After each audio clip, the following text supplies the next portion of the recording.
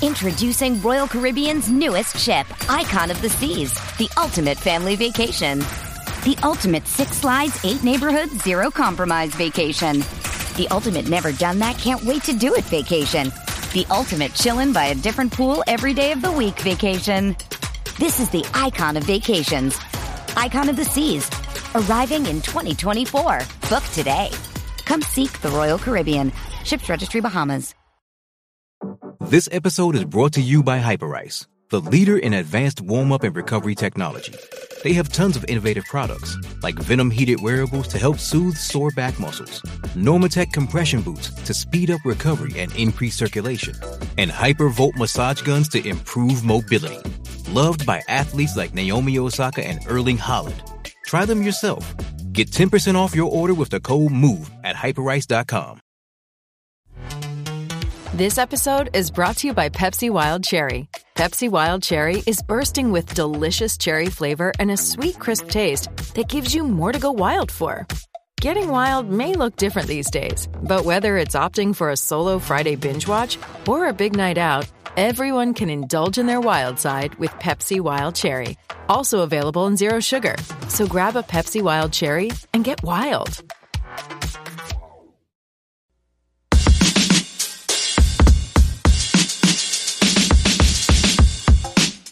And welcome back to the Rock Chalk Podcast. I am your host, Andy Mitz. Today, we are recapping a ton of action for the Kansas Jayhawks. We had a football game up in Ames this weekend that we've got to talk about because the Jayhawks got a nice big road win for them. And then the basketball season has officially started.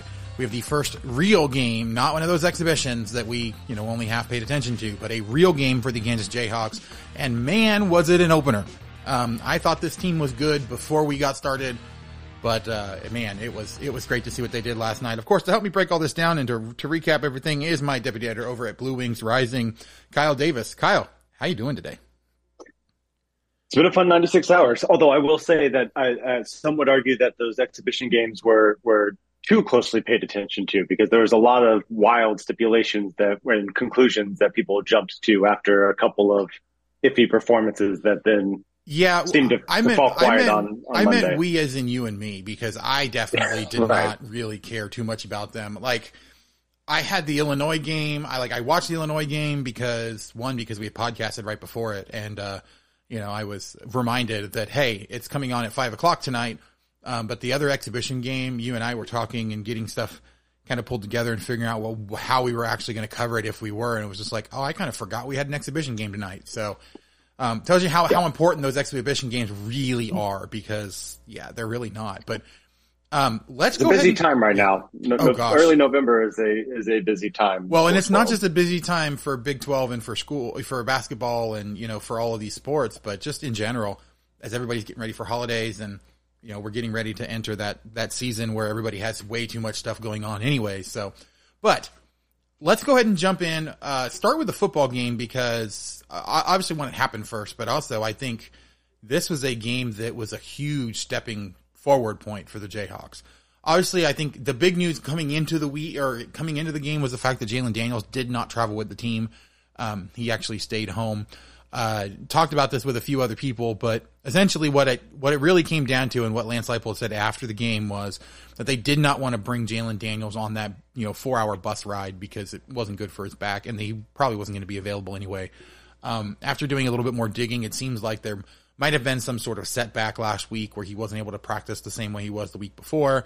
And unfortunately with a back injury, that's kind of just the way it is. It's a little bit, it's good one week and then the next week you can have a setback that unfortunately, feels like you're not going anywhere. So, this is the first time that I'm starting to get worried about him potentially coming back the rest of this year. So, I don't want to focus on that because, hey, Jason Bean has been doing a fantastic job filling in for him. But before we dive into the actual game itself here, anything that strikes you at all about the whole Jalen Daniels situation, whether it's, what they've done without him being there or, how important it is for them to get him back?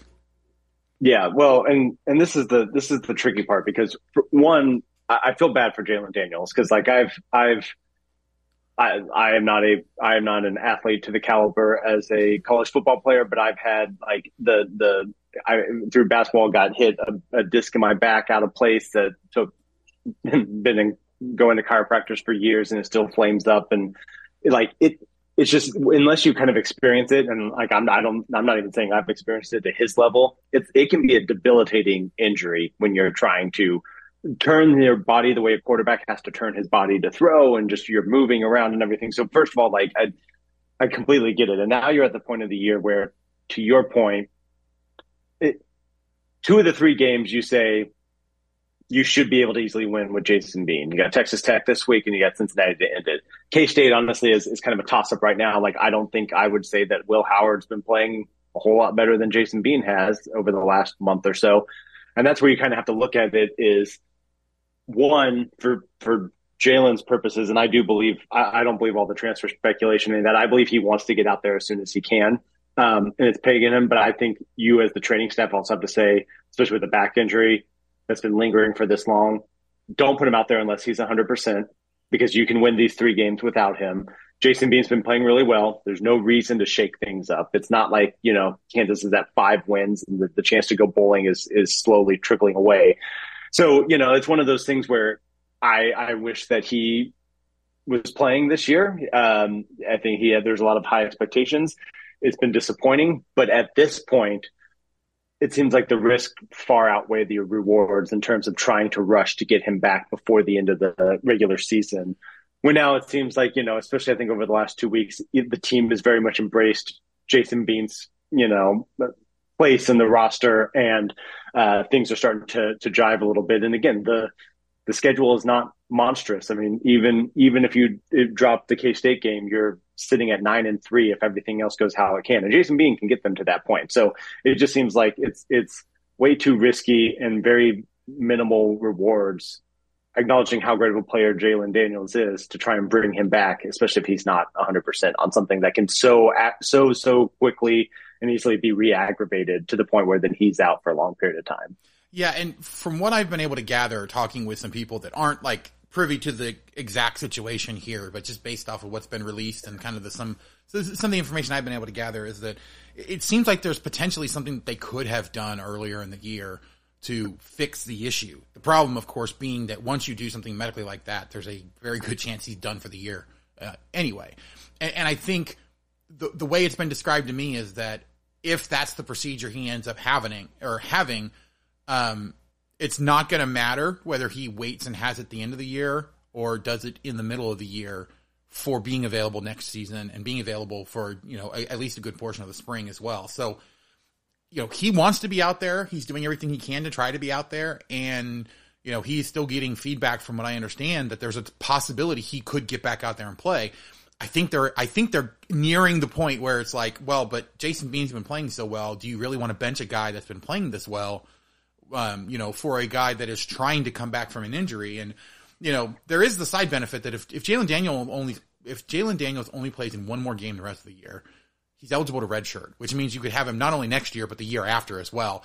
Now, granted, they do feel really good about the quarterbacks that they have coming in, and they do have some really good quarterback recruits as well. So there's no guarantee that Jalen Daniels, 1, sticks around for another year after this year, or 2, that, if he sticks around, they might end up losing one of those guys that they think is going to be a 3 or 4 year starter for them. So, again, you take a guy like Jalen Daniels, if he's at his peak performance any day of the week because of what he's able to do and what we've seen him do. But, I think that's the worry at this point, is that if he does come back, is he actually going to be able to perform at the level that he needs to for Kansas to be able to take that step forward? And I'm just not convinced at this point. That being said, a lot of that has to do with what Jason Bean did in this game and in the last few games. So Kansas winning 28-21 on the road in Ames. I think it wasn't even necessarily a tale of two halves. I think it was just that, injuries and other things kind of piled up a little bit, and Iowa State was able to make a comeback. But what do you think was more impressive, the way that Jason Bean was able to handle those drives, especially as Iowa State was coming back, or the way that this defense came out and started this game in the first half? Yeah, not taking anything away from the defense, I will say Bean, just because when you're in a hostile environment like that and the crowd was into it, the lead had just been slashed, like you're on the road at night, it's a packed stadium, they're all loud, and that's a tough place to be in. And it's a credit to Bean, and it's credit to Kolonecki and the offensive staff, because there were some really good play calling there to put him in a position. Clearly they saw something because they were taking shots deep all throughout the game with very minimal,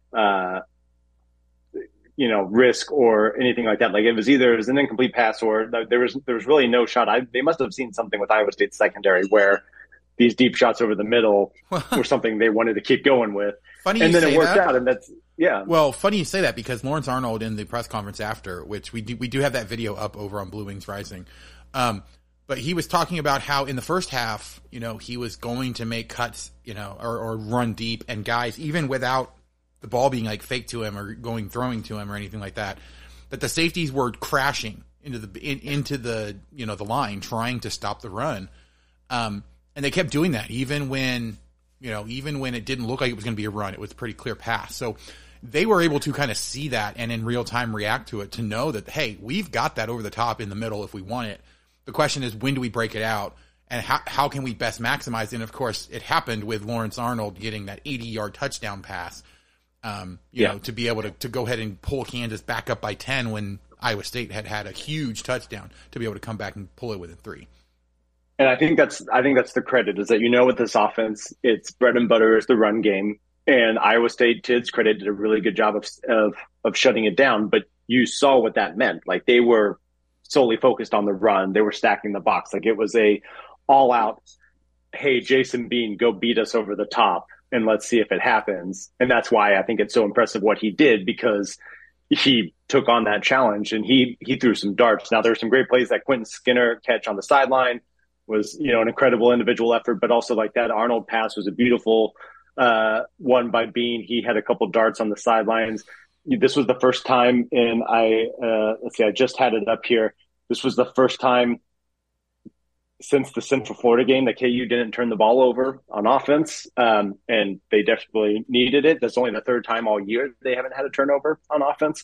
So, or special teams, I guess we should say, offense or special teams. And that's a credit to Bean. Like you're right. They were cheating to really make sure that Devin Neal and Daniel Highshaw didn't beat them, or even being on the ground and scrambling, because that's obviously a fear as well. And so the play calling was great to do that. You even saw that on that really short 3rd and 1 where they faked the handoff and Jared Casey, he just lobs it up over the defense and it was a first down, 14 yards or whatever. So it's a tough space to be in. Kansas hasn't always stepped up on the road like that. And for Jason Bean to be as clean as he was, now there was a couple throws that I'm sure he wants back. And I feel like that's just going to be every game. There's going to be a couple of wow plays from him. And there's going to be a couple where it's like, I bet you wanted that one back. What exactly were you thinking there? And that's okay, because I think that's what you want. But most of the game, he was clean. And the Iowa State defense sure seemed like it kind of dared him to beat them, and that it was going to not let Devin Neal beat him or Daniel Highshaw beat him, and being delivered, which is why I think, the defense was outstanding. But I think you got to tip your hat to him. You got to tip your hat to Kotelnicki and some of the game planning and the play calling. It all just lined up really, really well there. Yeah. I mean, to be honest, I think one of the most impressive stats was the fact that Kansas was 7 of 14 on 3rd and 4th down. And the reason that that's impressive is because they were routinely in like 3rd and 6, 3rd and 8, 3rd and, 9. Like they were in 3rd and long, and routinely Jason Bean was able to get a pass to get them out of it. Those were some huge things that he was able to do. And you're right. Like Iowa State shut down the run, was basically saying, hey, Bean, you're going to have to beat us in the air. And Oklahoma State did a similar sort of thing. But Bean, was able to consistently get over the top on them. I do think Iowa State's defense and secondary is a little bit better. They just cheated a little bit too much in some cases. But, Kansas was able to use the speed that they have. Quentin Skinner went long for quite a few passes. And I don't think, it's funny because Jason Bean is widely credited as the fastest guy on the team. I think in straight line speed, that's probably true. And he does a really good job of, once he actually gets up to speed and going. But I think Quentin Skinner is one of those guys that has a burst that allows him to get past guys that you just don't even see it coming. Because I think there was plenty of, I saw 3 or 4 times from the press box where Quentin Skinner's route was stop in front of the guy, and then the second he tries to like square up to you, just take off and burn him. And there was like 3 or 4 times where he was 3 or 4 yards away and created a ton of separation. So, I do think that Kansas has a ton of different tools that they can use. And I was a little bit disappointed with the ground game, but I do think when you take into account the fact that it had snowed just a few days before and it all melted, the field was really slick. Guys were slipping all over the place. In fact, Rocco Becht got sacked technically I don't know if it actually counted as a sack, but he slipped, kind of rolling out, trying to extend a play so he could throw it, and went down. And Kansas was able to benefit from that. So I mean, it was just really bad field conditions, I think. But Kansas prepared for that. They were ready for that, and it was something that allowed them to really be able to nail things down and fight off one of those huge rallies that Iowa State was starting to kind of put together. So on the defensive side, well, actually first, real quick, the rest of the offense, was there anyone else that really stood out to you on offense? I mean, I don't think that there was really too many guys. Obviously Luke Grimm had some pretty big catches to convert third downs. But I don't think there was really anything else offensively that was just like, yeah, this guy was phenomenal. Yeah, I mean, Lawrence Arnold had some great catches. He had that one really early on the game where on that 4th and 10, he skies and looks like he's going up for an alley-oop and catches it. I do think I still, even though the run game didn't have a game that lives up to the standards that we put him to, Devin Neal is also still just a touchdown machine. And, the ability to run the Wildcat and direct snap to him from 7 yards out and he make it in is just a luxury that, not every team has by any means. And so, even though this was only, I think the second time this year that Kansas didn't achieve 100 yards on the ground. Yeah. The Oklahoma State game was the only other one. You still get 2 touchdowns out of it. And again, Devin Neal just back there still, because he can do things like that, is a reason why Iowa State has to focus so much on it. But yeah, Jason Bean did a good job of distributing the ball. He was finding different receivers out there. He actually I guess targeted 8 different receivers. He actually completed passes to 7 of them. So, we saw some different guys in there, even some big plays. Tanaka Scott had a 21-yard reception early in the game. So it was one of those things where I think this is becoming a theme with the Kansas offense, is that it's not usually just been one guy. It's very much a group effort of guys waiting their turn and picking their times. You've got Devin Neal making a couple big plays, and then it's Bean finding a dart, and it's, Skinner going up and double coverage and making incredible individual effort. And then, Jared Casey coming big on a 3rd down and 1. And just, it's one of those things where there's not 1 or 2 guys that everyone else is on their back. And that diversity and being able to trust so many different players is key. Luke Grimm didn't have a great game, but he is the kind of like short yardage, 1 to 10 yard blanket, and he was targeted more than any other receiver, especially on 3rd down. Bean loves to go to him on the sidelines there, and so I think that's kind of covers it off on the offense. But it was, again, just one of those ones where it's all of those pieces together that makes them so hard to game plan for. And I don't know if anyone else had a spectacular day where it's just like, man, you feel like you're calling their name every single series or something, but they each had their moments. And I think that's just all you need from this offense, because you have enough of those guys who can each have their moments, and you compile it up and you have a pretty good offensive attack. Yeah, I think they have enough guys in Lawrence Arnold, Quentin Skinner, Luke Grimm. Like, they have enough, and even like Mason Fairchild, like they have enough guys that can be the focus, that also draw defenders away from the other players. So Tanaka Scott gets open in the middle of the field for a 21-yard catch because they're too busy trying to keep Arnold or Skinner or Grimm from getting the ball. Same thing with, Doug Emelian. He had a 21-yard catch as well, his only catch of the night on his only target of the night, because they were able to open up a hole for him to be able to get a big catch. So I think that's what this team does really well, and what Jason Bean and Jalen Daniels before him were able to take advantage of, was just the fact that they have so many guys that can be consistent, that can catch a big pass here and there, and they don't have to be a guy that gets into a ton of rhythm to be successful. I think that's the greatest asset that the Jayhawks have, is that they don't have guys that need to get the ball consistently to be able to make big plays. They just have guys that are ready to make big plays when it's their turn. And sometimes that can work against you, because, you have guys that are a little bit malcontent because they're not getting the opportunities that they were expecting to get. But this is a team where everybody understands that they're going to have an opportunity. It's not going to be as many, opportunities as if you're the guy, but you're going to have an opportunity, make the most of it, and you'll get more. And I think that's really what it comes down to. So, all right. Let's go ahead and jump to the defense as well really quick, because, I think the big headline there for the defense was Melo Dotson getting his second, or getting a pick six for the second straight game.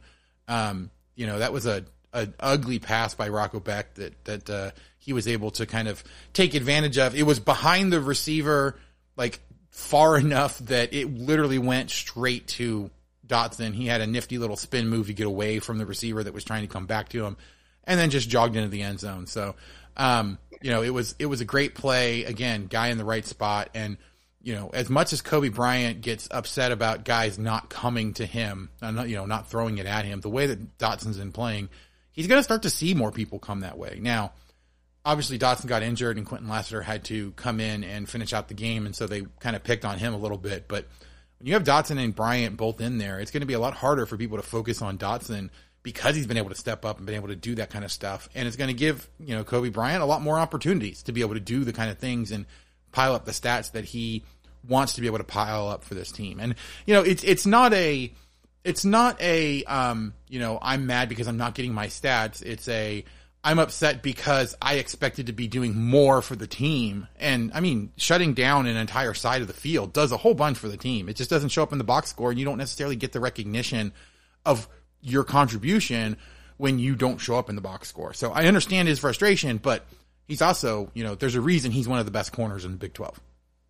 Right. Yeah. It's one of those things, it's and I'm not comparing him, but in the sense of like a Patrick Surtain in the NFL, where it's just like he gets targeted maybe twice a game, if nothing else. And it's just like, yeah, it seems like he's not going to show up in probably the end of the season awards like the guys who are getting multiple interceptions and whatnot. But you're right. Like if we're talking about just pure like valuable players, having a cornerback that quarterbacks are just scared to even look at is about as valuable as it gets. Now, credit to Melo Dotson, who is making the most of the opportunities when they are targeting him and throwing at him. And I saw Adam Sullivan on Twitter called out that he's now tied for first in both single season and career interceptions for touchdowns at KU. It's pretty good. But you're right. I think it's one of those things where you're reaching the point where it's like, all right, pick your poison. Opposing quarterback, whose side do you want to throw to, and who do you want to kind of go after? But we've also seen, Kobe Bryant makes his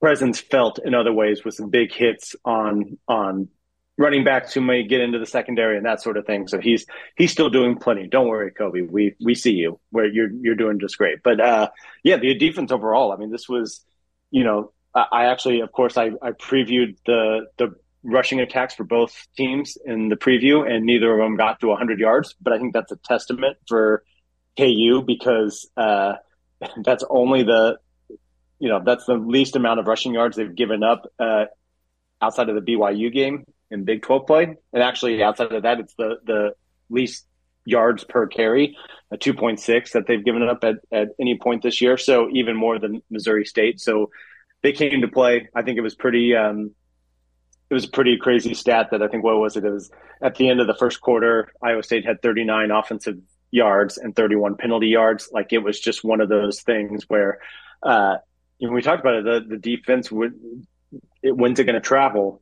And it traveled this time, and they were locked in and they were ready to go. I will say credit to Rocco Beck, because as a freshman to have the first half he did and to struggle and have guys flying all over you, start the second half 10 for 10 and to hang in there, showed some guts. I think he's going to be a good one for them down the road. So, he made some plays individually and kept him in it.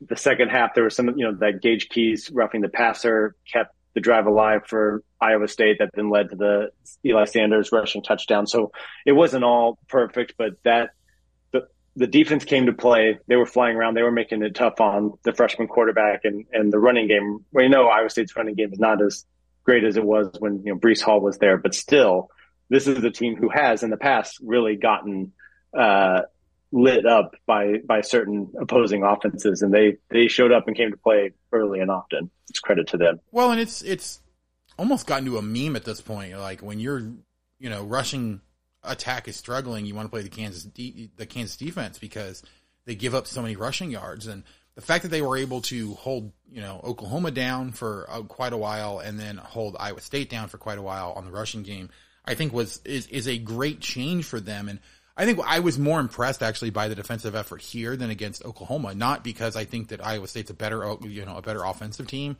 but this is a team that plays significantly better at home. We've talked about it multiple times, and a defense especially that plays significantly better at home.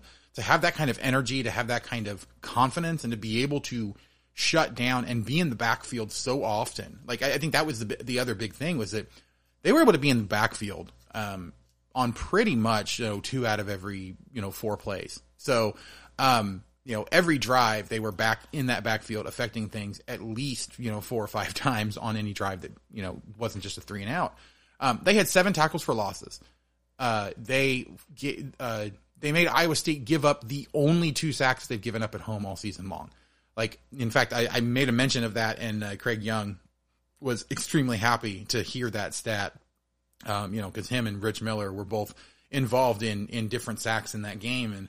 And, so like Iowa State's been a pretty good offense at home, and they've been pretty good at protecting. Defenses do not typically come into Ames and just completely blow you out of the water. And while Kansas didn't completely blow Iowa State out of the water, to have such a dominant first quarter, have such a, it was still a fairly dominant, rest of the first half as well. I mean, they went into halftime 14-3, and, that final drive took some Kansas mistakes to allow them to be able to get down and kick that field goal. You can argue, and I know that a bunch of Iowa State fans are upset, and rightfully upset, about some of the officiating in that game. But, as I was talking with some of them, it's like, yes, the officiating was horrible. Yes, Kansas probably benefited more from the horrible officiating than Iowa State did, but it wasn't so lopsided, and it wasn't the reason that Kansas was able to win that game.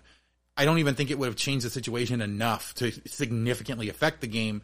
Like specifically people talking about Jalen Noel being ruled out of bounds on I believe it was a punt return. After the touchdown there. Yeah. Oh yeah. Well, sorry. So then, yeah, it was a kickoff. Yeah. So it was the kickoff. Yeah, that's right. But like, Kansas immediately came in and they lost yards on the next 3 plays and then kicked a field goal. Like, it's not one of those things where you're looking at it and it's like, that was a huge swing in the game. I mean, yeah, they probably would have played some things a little bit differently if they were down at the 4 instead of down at the 31.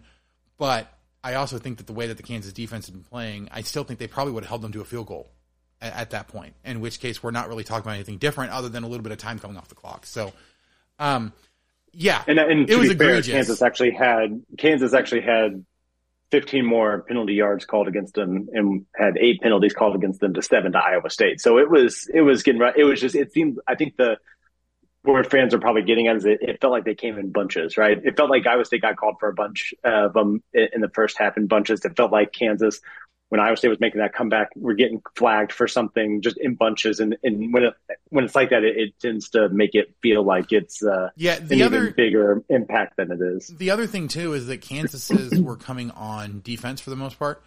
When they did have it on offense, it wasn't enough to derail a drive, whereas Iowa State had derailed a couple of their drives when they had a call that was questionable.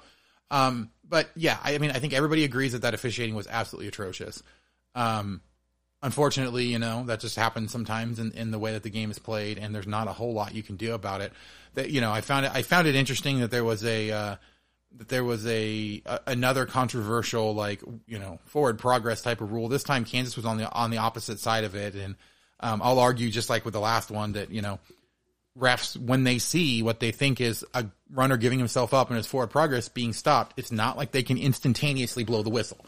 So the fact that, it was another 1.5 to 2 seconds before the whistle blew and the ball was already out by the time the whistle blew, that's not when they deemed his forward progress to be stopped, just like they didn't, the same thing with Oklahoma the week before. So if I'm going to argue against the Jayhawks, in the first situation, then I'm going to argue for them in the second situation, because it's exactly the same thing. Yeah, and I think if we're talking about impacts on the game, I think the rush defense for Kansas was a bigger impact there, because it is crazy, and just actually the defense is it overall. Because Iowa State only had 16 first downs in the entire game, and that would be the third fewest mark of that Kansas has held an opponent to. So Illinois had more than that.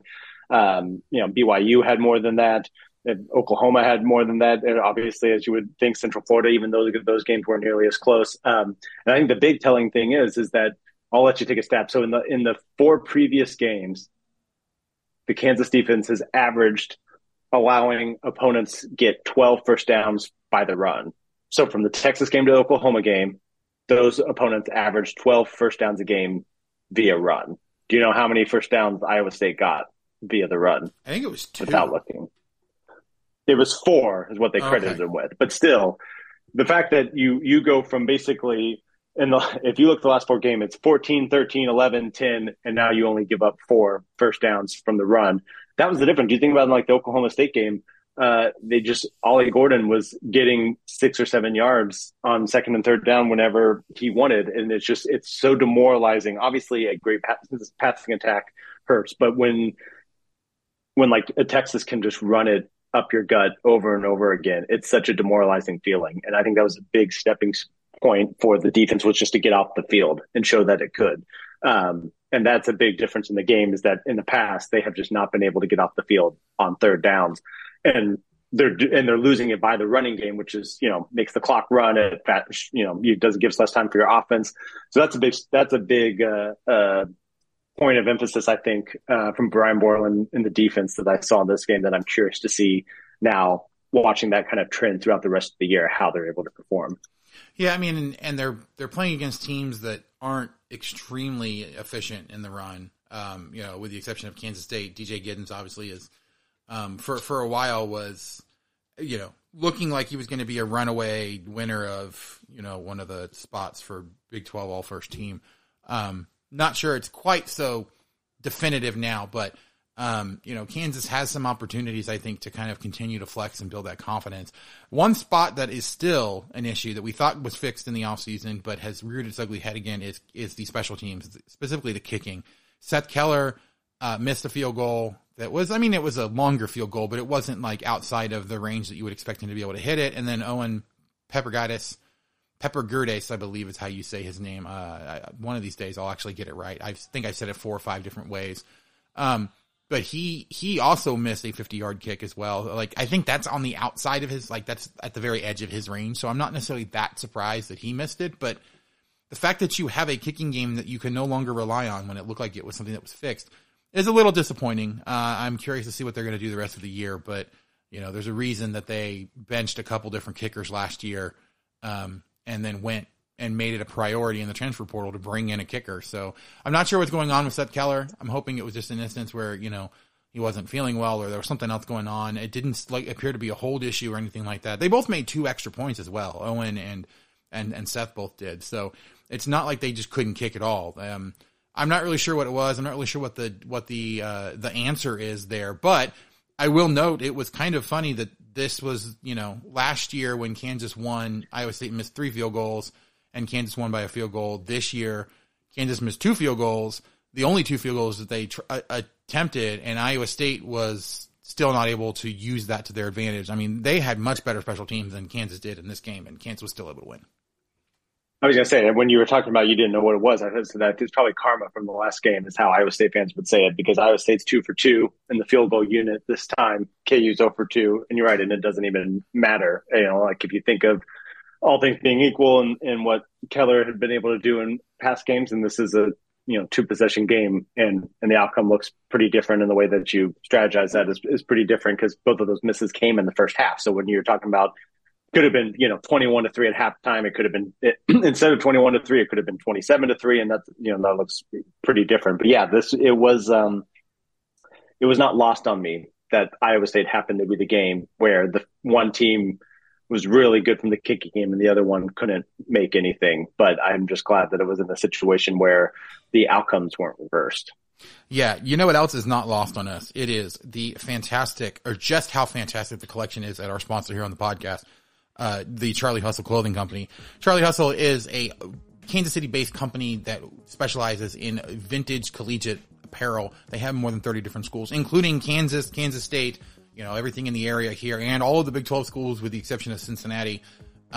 Look, they have fantastic stuff, They have the Jalen Daniels t-shirt. They have a whole bunch of football helmet tees. They've got bomber jackets, sweaters, hoodies, all kinds of great stuff. And of course, with the beginning of basketball season here, they also have a bunch of different NIL shirts for a ton of different Kansas players. They have Hunter Dickinson, DeJuan Harris, they have Kevin McCullough. They just have a ton of fantastic stuff. There are so many shirts that I want to get that unfortunately I can't afford to get them all, but you guys can save a little bit of money when you go over there and pick out your favorites and use promo code 101215. That is TEN1215. It will give you 15% off all non-sale items on the website.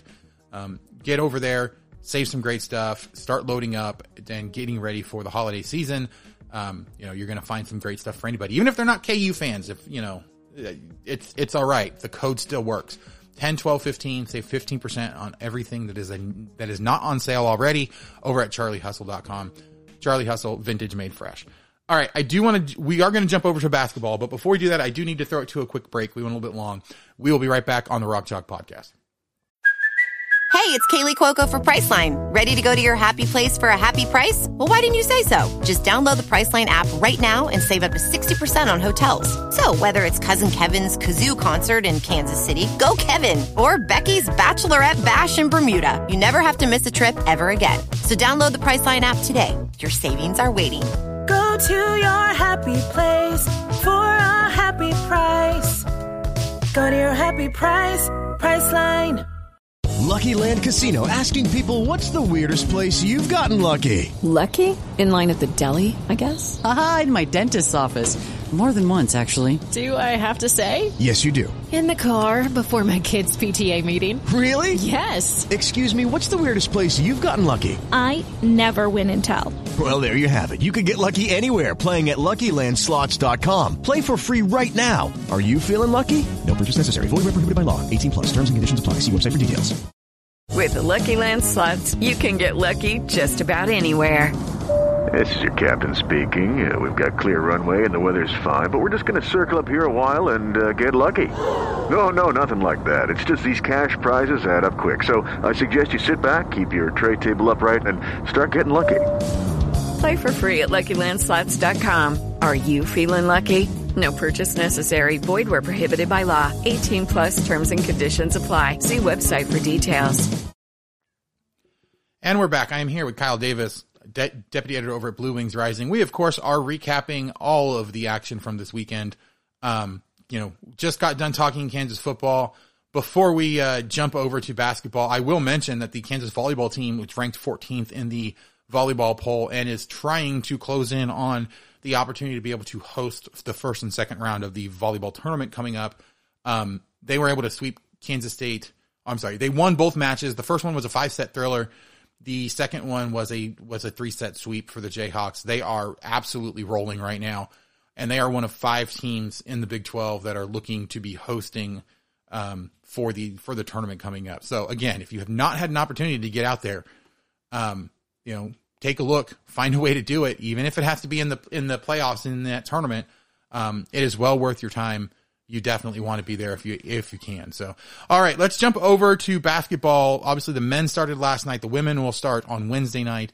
So we don't really have anything to talk about yet with the women because they have not had their first game yet. But on the men's side, obviously, last night from when we're recording this, NC Central came to Allen Fieldhouse. And let me tell you, it was I thought this game was going to be a bloodbath, and it was even worse than I thought.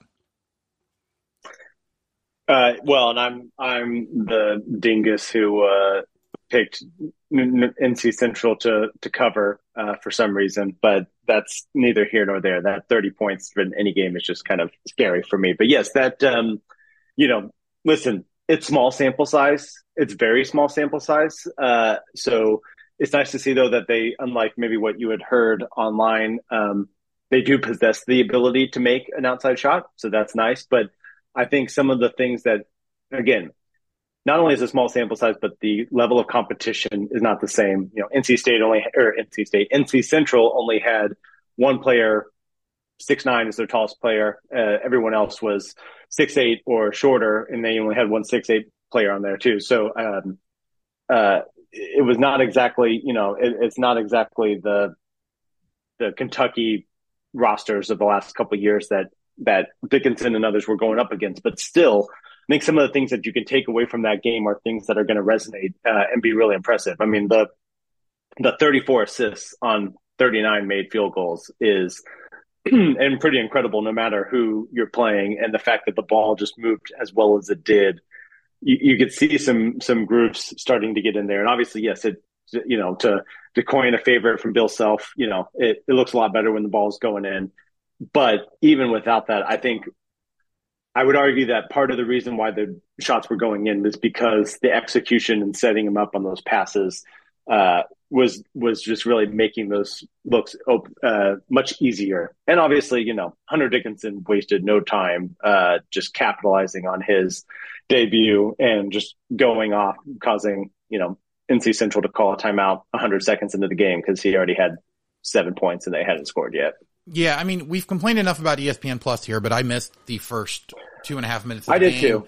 Because, hey, guess what? They couldn't figure out how to actually get the broadcast started. But all I know is that the event was starting soon. Is still right, flashing on the screen. All I know is that when I finally was able to tune in, Kansas was up 7-0 because Hunter Dickinson had scored 7 straight points to start the game. He broke ESPN Plus, is what you're saying. Yeah, I mean, that's what it seemed like to me. And the fact that, I did not look, I knew that Hunter Dickinson was going to be great. I did not realize that he was going to be our 3-point sharpshooter. He was 3 of 3 from beyond the arc in this game. You could tell that he was feeling it. As good as he was, he actually did not even lead the team in scoring. That was Kevin McCullough with 22 points. I saw a ton of people that were upset that DeJuan Harris did not, shoot the ball at all. But let me tell you, when the rest of your team is performing that well, do you really want a guy like DeJuan Harris shooting the ball? If your option is a DeJuan Harris 3 from outside or a lob into Hunter Dickinson so he can slam it, which one would you take? I would take that lob every single time. Yeah, and he's, 10 assists to 2 turnovers is a great way for Juan to start. And honestly, he took to Instagram. I don't know if you saw it. Basically, the Instagram equivalent of quote tweeting and was like, I'll shoot when I need to shoot. And basically saying, hey, they didn't need me to shoot because we were so dominant last night. So yeah, you're right. He looked perfectly in his element, just running the show, dishing, throwing lobs. But even him, it was not even just him. Obviously we know Hunter Dickinson has proven he is a good passer for a big man. I think we've seen the relationship between him and KJ Adams already, but Kevin McCullough's passing looks a lot better. Even the way, Nick Timberlake's rotating the ball around the perimeter. Johnny Furphy's, always seems to be, we'll talk about him, I'm sure, it seems to be in the right place at the right time. This group though, just seemed like they're already gelling really well. And I know it's just the first game, and it helps when shots go in, but I think this is, it's one of those things too, where the exhibition games, it's tough to remember. It's they had Puerto Rico, but Arterio Morris was playing 25 minutes a game in there. And it's just a different dynamic when you're throwing new guys at the 2 and trying to figure things out. And I think this one went a long way to getting a confidence boost, not only seeing the ball go in, but also, again, I think that the passing of this team, being able to run in transition, that's one of the reasons why you knew it could be scary, is because NC Central historically has turned the ball over quite a bit, and you knew that that's where Kansas wanted to be. Long rebounds or turnovers, they want to run. And that's where you've seen it's a very unselfish team. And I think maybe in the exhibition games, they were unselfish to a fault. And now this was the very high on the good end of the spectrum of what happens there. And you just saw so many guys get involved. And again, the assist numbers, you have 4 players who have at least 5 or more assists in the game. That's pretty incredible. You have 9 players who recorded an assist just overall. And the passing and, the shooting is not going to, that's going to regress to a mean. They're not going to shoot 79% from the floor, and they're not going to shoot 56% from 3. That's for sure. Although it's interesting, the 79% from 2-point range was number 1 in the country last night. But the passing and the spacing and just the way that already guys are starting to come into their roles, I think, and that comes into Harris knowing his role and executing it better than anybody, arguably. I think that's what gives you hope for the consistency of this team, and that even if some of those shots don't fall, they just create so many good open looks for themselves. Yeah, I mean, and you know, this is a team like you said, the assists are the things that I think makes me super optimistic for how well this team can maintain this level of play. Obviously not, like you said, not 79% from 2 and, you know, 57% from 3.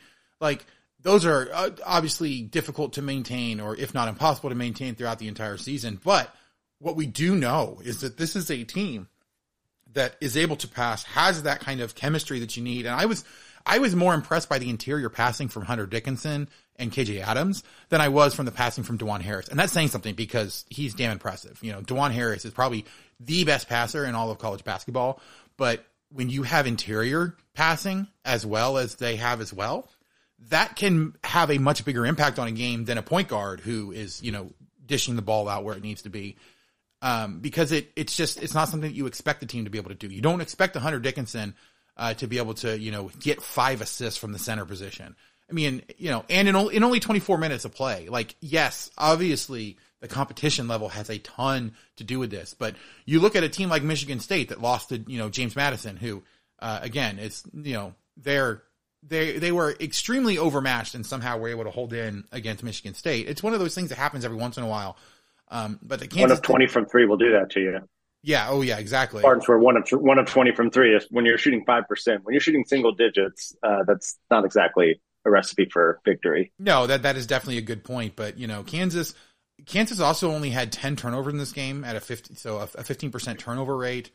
You know, they weren't turning NC Central over very much, but I think a lot of that was because NC Central was not shooting very well. So they didn't necessarily need to try to turn them over very much. Like, there wasn't. And 2 of those turnovers were the walk-ons coming in too. So if you want to say even the guys who are going to play, you've got 8 over the course of 30, 35 minutes. Oh yeah. Yeah. No, that's a good point. Like, they didn't turn the ball over very much, but they also didn't need to really kind of push to get NC Central to give them the ball back. So I think that's definitely something that they will be working on, you know, in the next few games. Obviously, when you get to the Champions Classic, the goal is to, you know, be able to turn a lot of this into stuff against a high level opponent. And I think that they'll have the opportunity to do that. But, yes, you can't look at a line and say, oh my gosh, I now expect Kevin McCullough and Hunter Dickinson to average 20 a game. I expect KJ Adams, you know, to average in double digits. And, you know, like there is going to be problems. There is going to be times where they're going to have to figure out what they're going to do, and it's not going to work this well. But the fact that what you saw are things that can be repeated. They can be replicated. Good passing, good court vision, taking good shots, being strong up for rebounds. They won't always have this much success in doing it, or, you know, shooting threes even, but they are doing it in a way that is sustainable, and a way that they can replicate against some of the better teams. And I think that's all you can ask for. Anybody who was worried after the loss to Illinois in the exhibition, one, doesn't understand what an exhibition is for. And I mean, you looked at the way that the coaches were acting. You looked at the way that a lot of the players were acting. They were doing it for charity. They were putting on a show. They were trying to work on things that they needed to work on. And, you know, I think, and not run a bunch of their stuff to give anybody some footage ahead of the season. Yeah, right. Yeah. That's the other thing too, is that normally this is a closed door scrimmage where you can show some of the stuff. You can work on some of the stuff that you want, because you're not going to worry about it being a nationally televised thing. And, you know, if there's any worry about Kentucky knowing what it is that they want to do against a higher level of competition, then you don't show that in a nationally televised exhibition game. You know, even most exhibition games aren't nationally televised. Like, you have to go out of your way to get the tape for it. And while, you know, I wouldn't be shocked if Kentucky went out of their way to make sure they got it, like, it's still not a super easy thing to do, like you can do with a nationally televised exhibition game. So, I think, long story short, Elmarko Jackson, I thought, did really well playing from the 2, but I also don't think, you know, he had some foul trouble pretty early. I don't know that he is at this moment for sure the clear number 2 guy. You know, I think Nick Timberlake did quite a bit. Johnny Furphy had some good minutes as well. I do think that there's definitely some room for Jackson to not only get better himself, but also to be pushed by a few of these other guys as well. Yeah, the thing that Marco has is just the physicality, speed and ability to get. Oh my gosh, the getting to the rim. Like, when now he's a bigger body type, but his ability to get to the rim on a couple of those reminded me a little Devon Dotson-esque. And again, a bigger, more physical version of it. But his first step into the lane is so fast. Now, yeah, the defense is going to take a bit, and those were some silly. I think Derek on his player ratings today called them just silly freshman fouls, like behind the 3-point line, just the hand checking kind of things. But in terms of I always give freshmen a pass too, because the nerves in your first collegiate game at a place like KU, on TV, like I'm sure, especially when you're starting as a freshman, that's got to be nerve wracking. But yeah, you didn't see anything concerning from him. I think Furphy is one of those guys who it's going to take him a bit to come along, but he just looks like he knows what he's doing. He's in the right spot. He makes the right decision. He just looks like a high IQ guy. I wish Jamari McDowell could have played in this game, because I think this would have been a really good one for him to get 15 to 20 minutes out there and get some run, and no, he doesn't have to worry about making a mistake and getting pulled.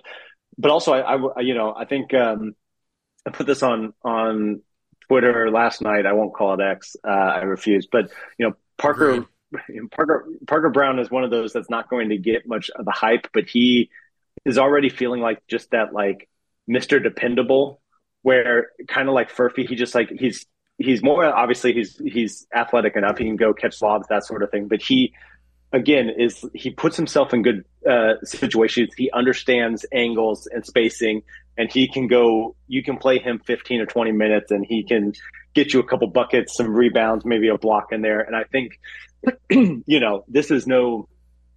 think for the people who are kind of really worried about the team this year, I would just say, forget the 4 main key starters. If you just look at the quote unquote role guys this year and what we've seen so far, and even just know what they can do. So know what a Parker Brown and a Nick Timberlake and Elmarko can do, versus again, no disrespect, but just like MJ Rice and Yesufu and some of those guys, we just never really saw it. And I think it's going to take a little bit, but I think the ceiling is much higher with this group of role guys. And we're already seeing guys like Parker who just, they know what's needed from them. They know where they would go. They know angles. They're just smart players who can help give a rest and not make it easy when Dickinson and others are out. And so I think that was the one that, obviously Dickinson put on a show. McCullough was great as always. KJ's athletic as heck. But those guys were what really, I think, impressed me with, just their the way they played together, their knowledge, the passing, just it seems like it's starting to click, and it's not anywhere near it. Like Johnny Furphy, I think, is going to be a completely different player in February than he is right now. But you're seeing some of these seeds planted. And even with Elmarko, you can see the things he can do getting to the rim that just we didn't have last year, didn't have a last couple of years, which I think is going to be big when it comes, especially in conference play.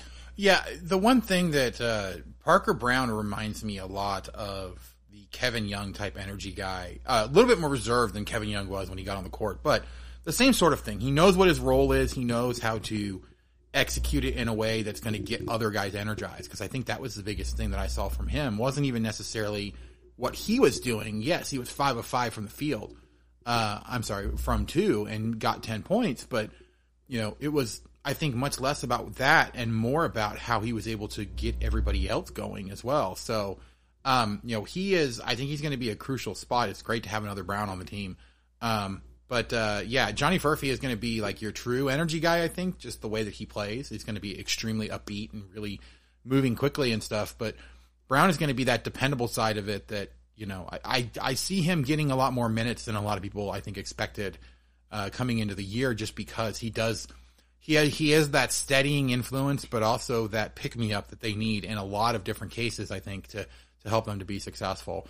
Obviously, if one of the other guys can develop into that role, thinking about like if Elmarko Jackson can start doing that, or if, you can start to see some of the other, even like Jamari McDowell or, other guys that can develop into that role. I don't think Parker Brown's the most talented guy, but he has a very, very good role in this team. Think guys like Christian Moody or, other guys that were integral parts of their squads, but were not the guys you first think of when you think of stars.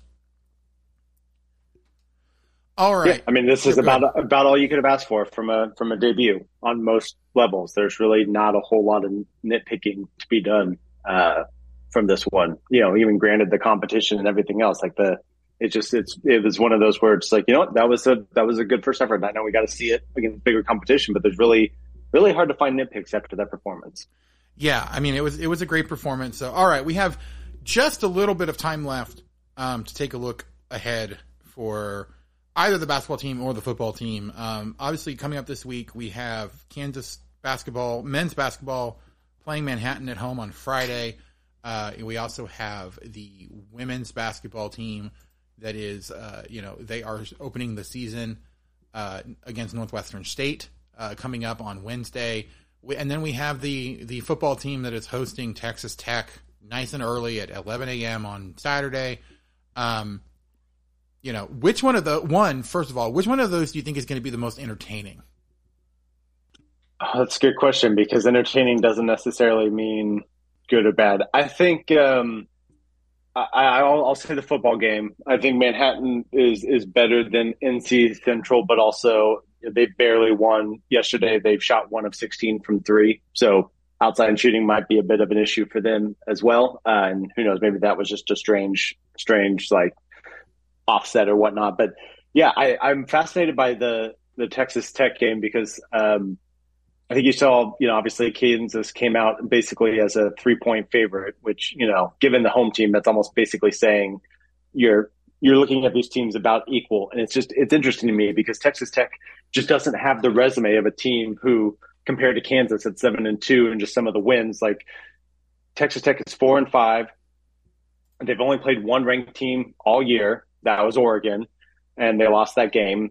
They've, their 3 Big 12 wins are Houston, Baylor, and TCU. I just don't know what to make of that. Like, I think they have a very good running back that is going to give them trouble, and that's Taj Brooks, who went over 1,000 yards in the last game, the TCU game on Thursday. I think it's also interesting because Tech had a couple extra days. They played on Thursday last week, so they've had basically a week and a half to prepare. But it's just interesting because they really haven't – they played K-State, and they lost by 17. They really haven't, their schedule, they haven't, they played Texas in the year. They haven't played Oklahoma. They haven't played Oklahoma State. They don't at any point. So I just don't know what to make of this team. And I think it's interesting that, again, not saying that Kansas is going to win by more than 3. I was surprised that a team of Kansas's resume at home against a team of Texas Tech's resume was not giving more respect. And I think if that's probably where Kansas is right now, where if you change the name out and you put whoever else with Kansas resume, just a different name on there, then I think they're, like give them like Texas A&M. If you say that Texas A&M is 7-2 with wins over whatever like Kansas has, and they're playing a 4 or 5 team, I think Texas A&M's favored by 6, 7, 8. I don't know if it's going to go that way, but or even like K-State. Like if you put K-State on there, like K-State would probably be a touchdown and a half favorite. Like I bet they would be a 10-point favorite against Texas Tech this weekend if that was where it was. I do think that there is, I honestly was less surprised by the 3.5 line that it's sitting at right now than I was by the over-under, because the over-under last I saw was at 51, which means that either they don't expect either team to be able to score very well, which I don't know why you would think that Kansas couldn't score at home, or they're expecting Texas Tech to not really be competitive, but then that doesn't mesh with the 3.5. So really what they're the 3 conference games, Tech has scored 35 or more points in their 3 wins in the conference games. And when they've lost, it's been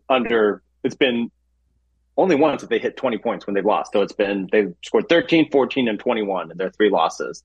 They scored 35, 39, and 49 in their 3 wins. Just in the last 6 games, not all of them, obviously, but like that's, you either, it's got to be one or the other. You have to do either, KU by 7 and have an over under of 51, or KU by 3 and have an over under of 60. Those things just don't really compute together. Yeah. So it'll be interesting, I think, to see how that kind of comes together. I think the biggest problem is that I'm not really sure what to make of the Texas Tech team, because I think they still have some good pieces. They can still kind of do some things here and there, but you look at their success and it's come against teams that they've struggled or that have been struggling, like Houston, Baylor. They have their 4 wins are against Tarleton State, Houston, Baylor, and TCU. They lost, by 2 scores against BYU. They lost quite handily against K-State at home. They lost at West Virginia. They were a little bit more competitive in that game than I thought they might have been. But this is a team that has underachieved, I think, from what they were expected to beginning of the year. But I also don't know, like looking back on it now, is like there was a ton of optimism because of expectations about what was going to happen, not because of things that we've actually seen that were like, hey, this guy is a whole lot better. So, oh, and then of course, breaking news as we are recording, the college football playoff rankings just came out. Kansas, well, I should say they are announcing them right now. And, Kansas comes in at number 16 this week. They were 21 last week. So they are 7-2, directly ahead of Oklahoma.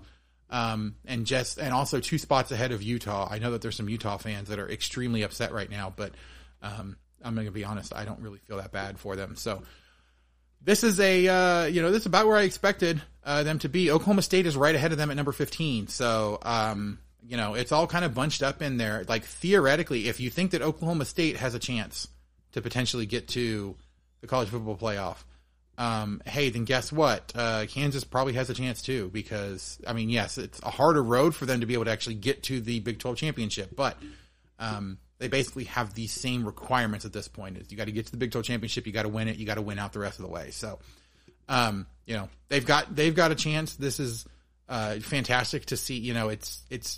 This feels just as validating as when Kansas rose all the way up to number 2 in the BCS rankings during that 2007-2008 season. So, looking forward to seeing how much further they can push this. And with the games that they have the rest of the year, there's a really good shot that they could go ahead and push it and get all the way, all the way up there into some serious contention for a New Year's Six Bowl. So, excited to kind of see that. So, all right, Kyle, anything else that you think we need to talk about before we get out of here for the day?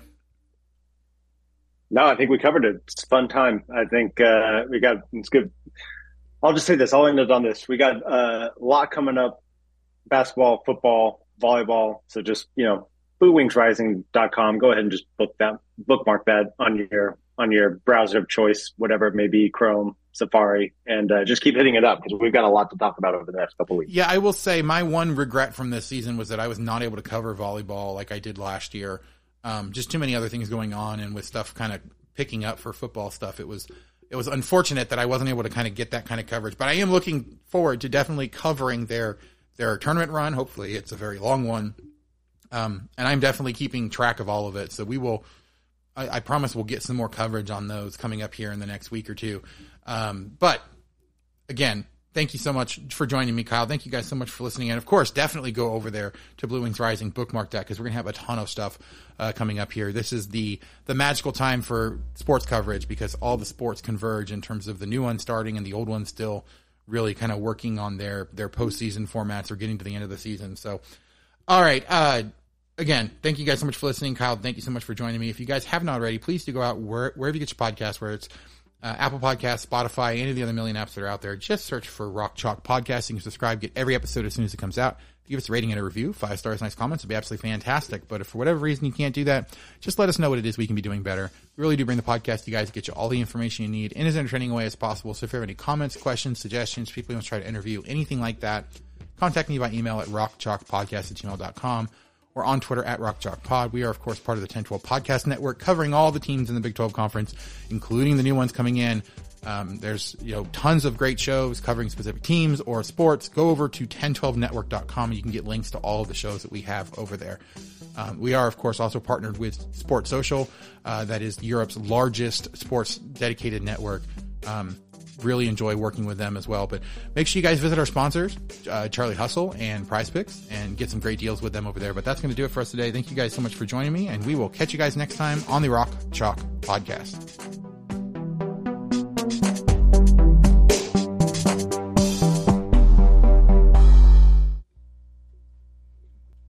Sports Social Podcast Network. It is Ryan here, and I have a question for you. What do you do when you win? Like, are you a fist pumper? A woohooer, a hand clapper, a high fiver. I kind of like the high five, but if you want to hone in on those winning moves, check out Chumba Casino. At ChumbaCasino.com, choose from hundreds of social casino style games for your chance to redeem serious cash prizes. There are new game releases weekly, plus free daily bonuses. So don't wait. Start having the most fun ever at ChumbaCasino.com. No purchase necessary. VGW Group. Void where prohibited by law. See terms and conditions. 18+.